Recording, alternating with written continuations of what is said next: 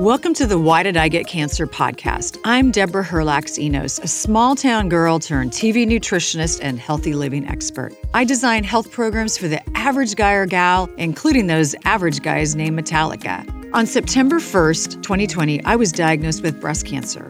I asked every oncologist the same question, why did I get cancer? But none of my doctors had good answers for me. I wanted answers, and that's why I started this podcast. I want to help you to lower your cancer risk and provide self-care tips for those in the battle. I'm getting answers, and I want to share them with you. What did I take away from today's episode? The importance of what we put in our mouth and how that can impact our cancer risk. Dr. Jen talks a lot about some of her favorite foods to prevent cancer. Some of those are going to be mushrooms and flax seeds and blueberries. We had a great discussion about how even really busy people can incorporate these foods on a daily basis. One of the things I've realized is if I'm eating on the run all day long, I am going to need to sit down at night, practically have a Thanksgiving-sized meal. And I think there's also something that we're craving, which is sitting down, taking I usually take 4 or 5 deep belly breaths before I start my meal. I do it at the end of my meal, but I didn't used to do that. I was the eating on the run person. Now, I wasn't going through drive-thrus because I'm a certified nutritionist and I'd get kicked out of my association if I did that.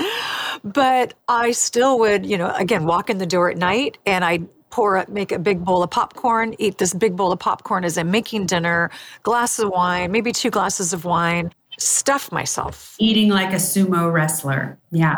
And we all know what sumo wrestlers look like, right? When we eat like that, as the day goes on, we have very good and sound metabolism in the morning. And then as the day goes on, our metabolism becomes less and less efficient as we approach night. Because at night, what are we supposed to do? We're supposed to repair. We're supposed to rest and repair.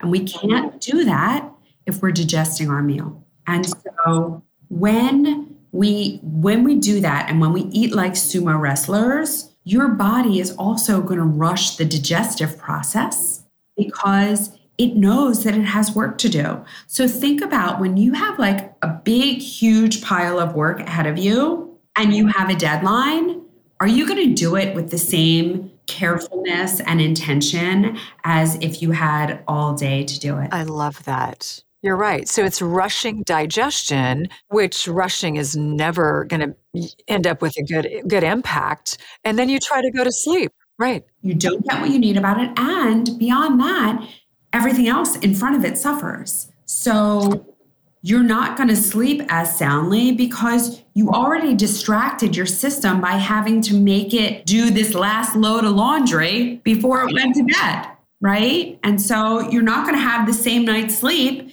if you're throwing another load of laundry in at 10 o'clock. You're not. And then you wake up, and I don't know about you or your patient population, but if I eat really late or even have a glass of wine after 7 o'clock at night, I sleep terribly. And then when I wake up in the morning, I am hungry and grumpy all day. Yeah. And so that's the blood sugar spiking up and down. Yes. So it's a terrible health roller coaster to be on. It for sure is. I think it's so funny, though, that you said that you didn't go to drive-thrus because you're a nutritionist and your society would kick you out. I had lunch last week. I sat next to a woman who is a nutritionist for a hospital, a children's hospital.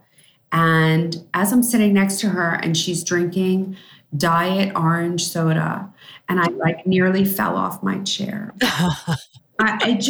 It blows my mind. But then just like most physicians have no knowledge about nutrition or nourishment. I think that in the area of nutritional training, I think that there is a vast divide in terms of what is right, what is taught, what is acceptable, right? And for so long, nutritionists like you were focused on weight loss. And so they thought like, eat less, exercise more, right? Exactly right. That was our mantra, just and avoid, high fat items like pistachios and avocados because eating fat will make you fat. Now, I will say that this was the 90s when, we were giving that kind of advice. But I will say every now and then I'll just think, oh my gosh, I'm eating half an avocado. I would have never done this 15 years ago. So it's nice that fat is now out of jail. So that brings me to some questions about foods for cancer prevention. And I know that you are a huge mushroom cheerleader. So can you tell us about mushrooms and maybe any other foods that you think are great for cancer prevention? Yeah, absolutely. First, I want to say that mushrooms are a kingdom, right? The fungi are a kingdom. And there are over 1.5 million species of mushrooms. There are a handful of them that are frequently used. So the two that I use the most in terms of cancer are reishi and turkey tail. Now, the medicinal mushrooms are divided up into culinary and non-culinary. The culinary ones are delicious and should be consumed as food. So that is shiitake, maitake, and lion's mane. And they all have their individual specialties. Shiitake is particularly good with cardiovascular health and blood vessel health. Lion's mane is particularly good in terms of central nervous system. So it helps with depression, anxiety, cognition, sleep, but it also helps to prevent things like Alzheimer's and Parkinson's. And so including lion's mane in your diet frequently is a really good idea for everyone. There is no downside to eating mushrooms, and the medicinal mushrooms all share similar qualities in that they all are antibacterial, antiviral. We've had quite a viral epidemic, right? They help with that, but they also help with healing our interface surfaces. So help to guard the surfaces that are in communication with the outside world. So they help with our lungs, they help with our gut, our GI tract, they help with our sinuses. And then they also help with blood sugar, with blood pressure. And so they're really, from a genetic standpoint, I think we are closer to mushrooms than anything else. The mushroom kingdom is really, really, really fascinating. And when we think about it, where mushrooms come from, so mushrooms take decaying wood or decaying matter, and they turn them into that fruiting body, that thing that we consume, right? So they take what is old and dying and convert it into life. And then beyond that, the network of mycelium, which are the roots that live under the ground, that's how the forest communicates. They are the intelligence of the forest. And when we consume them, it helps our intelligence. It helps our communication. It helps our different organs to speak to one another because we are one system that requires constant and effective communication. And so it helps to balance our hormones. That's how our body talks to itself. It helps to balance our neurotransmitters. That's how our body talks to itself. Oh my gosh. Amazing information. And I didn't really, well, I'll compare this to nuts. There are some nuts, like almonds, are, great with cholesterol in the body. And, it seems like each nut has a different impact in the body. And it sounds like what you're saying, mushrooms are the same way. Yeah, absolutely. And quite frankly, I try to consume a little bit of all of them because I want all of the benefits. So I definitely eat the culinary ones. In fact, I made crab cakes out of lion's mane mushroom, hearts of palm, and artichokes over the weekend. And they were delicious. Oh my goodness. That's a great idea. And probably for people who maybe think that they don't like mushrooms. I say that there is a mushroom for everyone, for sure. But if you absolutely can't eat mushrooms, most of these are available in a powder form. And I'll give a plug to my favorite company because I think the people at Real Mushrooms do a beautiful job, and they are affordable and a very, very, very quality product. I'll link that in the show notes so that people can check that out. Can mushrooms be consumed raw? They shouldn't be. Most mushrooms should be cooked before you eat them. Good tip. Any other foods that we should be including? I feel like we should probably just mention psilocybin, even though it's only legal in a couple of states currently. But I do believe that will change. And the work that is being done with the role of psilocybin, especially in the metastatic population, is really amazing because going back to that trauma, that 80% of people with metastatic breast cancer have some kind of unresolved trauma, the mushrooms have actually been proven to help these people heal, to change their perspective, to rewire their circuitry. So it gives different meaning to whatever that event was in their life. And I think we all need to pay attention to the data that's coming out on psilocybin because it's really amazing. It's also being used for people coming home from war with PTSD. I have read some of those studies with PTSD. And it's really... it's amazing. And we need to look back to nature because nature does provide. Everything that we need, God provided for us. There are foods that I tell people with breast cancer in particular to make sure that they're consuming every single day. Not just because of single nutrients in them, but because that whole food works synergistically with our microbiome in our body in order to have optimum function. So, because that's really what we're looking for. We're not looking, health is not the absence of disease. Health is optimal function. So that's really what we're looking for. So when we give our body what it needs and take away what it doesn't, our body knows what to do. We know how to heal. We are brilliant machines. So I ask people to try to include 2 tablespoons of ground flax and just get flax seeds, keep them in your freezer, get a little spice grinder, grind them up as you use them, and you can sprinkle them on salads. You can put them in your soup. You can put them in your smoothie if you make smoothies. I literally put them on everything. I found that they never add a bad flavor, and most of the time that nutty flavor enhances. And so I don't have any problems getting in that 2 tablespoons a day. And then eating bitter greens to help with your liver function, to help with digestion. So including bitter greens in your diet every day. The red group that is rich in ellagic acid is pomegranate, raspberries, marionberries, blueberries, blackberries. So making sure that you're getting that in every day. Quercetin-rich foods, which is green apples and onions.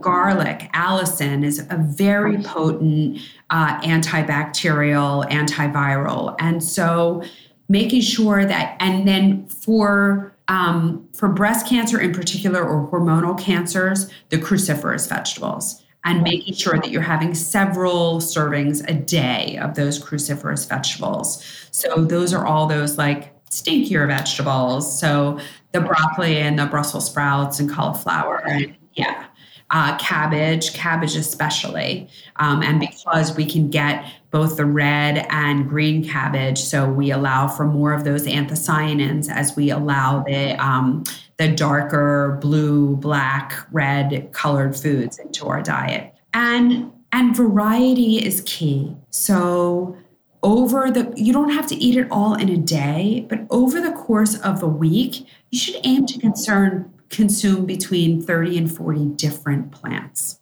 Okay, so now that, I have to say, is something I strive for, but I never hit, because I will go to my farmer's market, I'll go to my local supermarket, and I buy the same darn things. every week, every week. That's where Farm Share comes in really handy because it forces you to use things that you wouldn't normally use. And like you tell the toddler, when you get your farm box every week, you get what you get and you don't get upset. Right? I love that. And it forces you to just try something new because I hate food waste. I grew up on a farm. We never threw anything away. And then you get online, you find a recipe, and you figure it out. Yeah. The other thing is make sure you include lots of herbs because that is a great way to get an extra like 8 or 10 plant species without having to eat like a lot. You know, people say to me all the time, I can't eat that many vegetables. Well, if 10 of them are the herbs that you're chopping up and seasoning with, then now you're down to 20. You can get 20. You're right. You're right. And the cool thing is that no matter where you live, we can all grow herbs in a little pot on our windowsill. When I make a salad, I usually put at least 3 herbs. So my main ones will be dill and parsley, and basil can sometimes be a little bit too strong, but I'll just throw a ton of parsley and dill in. And I get compliments on my salads all the time. And the dressing is so simple, but the herbs make it taste like it's, a 5-star restaurant. Yeah, my go-tos are tarragon, and I happen to love cilantro. Now, I know not everyone does, but I love cilantro. So I put cilantro in nearly everything. And like, I make this hummus that has so many herbs in it that it's literally green. And it's so delicious. You might have to share a couple of your recipes. And if you're willing, I'll put them in the show notes. I have a cookbook that's coming out. So it's called The Recipes of Real Health MD. And we are in the process of publishing it now. But it is, we have a downloadable version, but I want to get people a printed version because I think most people appreciate a physical cookbook. But yeah, we have a beautiful, beautiful, beautiful cookbook. Oh, I can't wait. I can't wait. Yeah, me too. So I have a couple of final questions. And one is a quote. I don't know if you're familiar with the Weston A. Price Foundation, but I interviewed Hilda Labrada Gore a couple of months ago from Weston A. Price, and she was saying about cancer or any type of disease that you can't get well in the same environment that made you sick. Do you have any comments? What I say is you have to change something. If you expect a different outcome, then you have to live your life differently after your diagnosis than you lived it before. And this is not, the number of people that have come to me and said, I've done everything right, and they're not wrong. They're just not doing the right things for them. We are all bio-individual. And so what's right for me, there are no good foods or bad, well, there are bad foods, but there are a lot of good foods who are bad for people. So I will give you a perfect example. There are foods that I simply cannot eat. And I love them. I don't get like stomach aches from them or anything like that, but I wake up the next day and my hands are swollen and my eyes are swollen shut and I cannot eat them. I cannot eat raw tomatoes. Now you can argue that tomatoes are tremendously healthy. Stephen Gundry would tell you to take the skins off and take the seeds out, but that lycopene is really important. But if I have tomatoes, I wake up the next morning and my hands are swollen and my eyes are swollen. Now, does it mean tomatoes are bad? No, of course tomatoes aren't bad. And does it mean that I was doing everything right? Yeah, I thought I was doing everything right. Right? I thought I was doing everything right too, and I got sick. So when we receive a diagnosis, as hard as it is, it's not a blessing. It's never a blessing. But it is an opportunity to take stock and do something differently than you were doing before. Because what you were doing before is not working. And I couldn't agree more. And I will say that cancer was probably the best thing that ever happened to me. Now, I can say that a year and a half after diagnosis. Right. That's not something that you're going to say while you're in treatment, right? It's horrendous and all the surgeries and all the things. But now looking back, I love myself so much more than I did before cancer. And I have better boundaries with people. I have better boundaries with everything. And my attitude is just so different now than before cancer. And I've always been a really happy person. I'm blessed with that. But I'm different now. I'm happy and more confident. And if you can have the strength and the fortitude to look in and look for the opportunity and look for the message, look for what your cancer is trying to tell you. If you can do that and apply some meaningful, durable changes, then your outcome is what the outcome will be. That you will find yourself on the other side in a better place, as a better person, enjoying life even more. Oh my gosh. Dr. Jen, I can't thank you enough for coming on my podcast. Why Did I Get Cancer? I wish I would have known you when I got diagnosed. I think things might have been different for my treatment, but I know you now. And now thousands of people will hear about your work. I always say that God gives you what you need when you need it. That's right. You're absolutely right. So thank you so much for coming on my podcast. It's my pleasure. So nice to be here.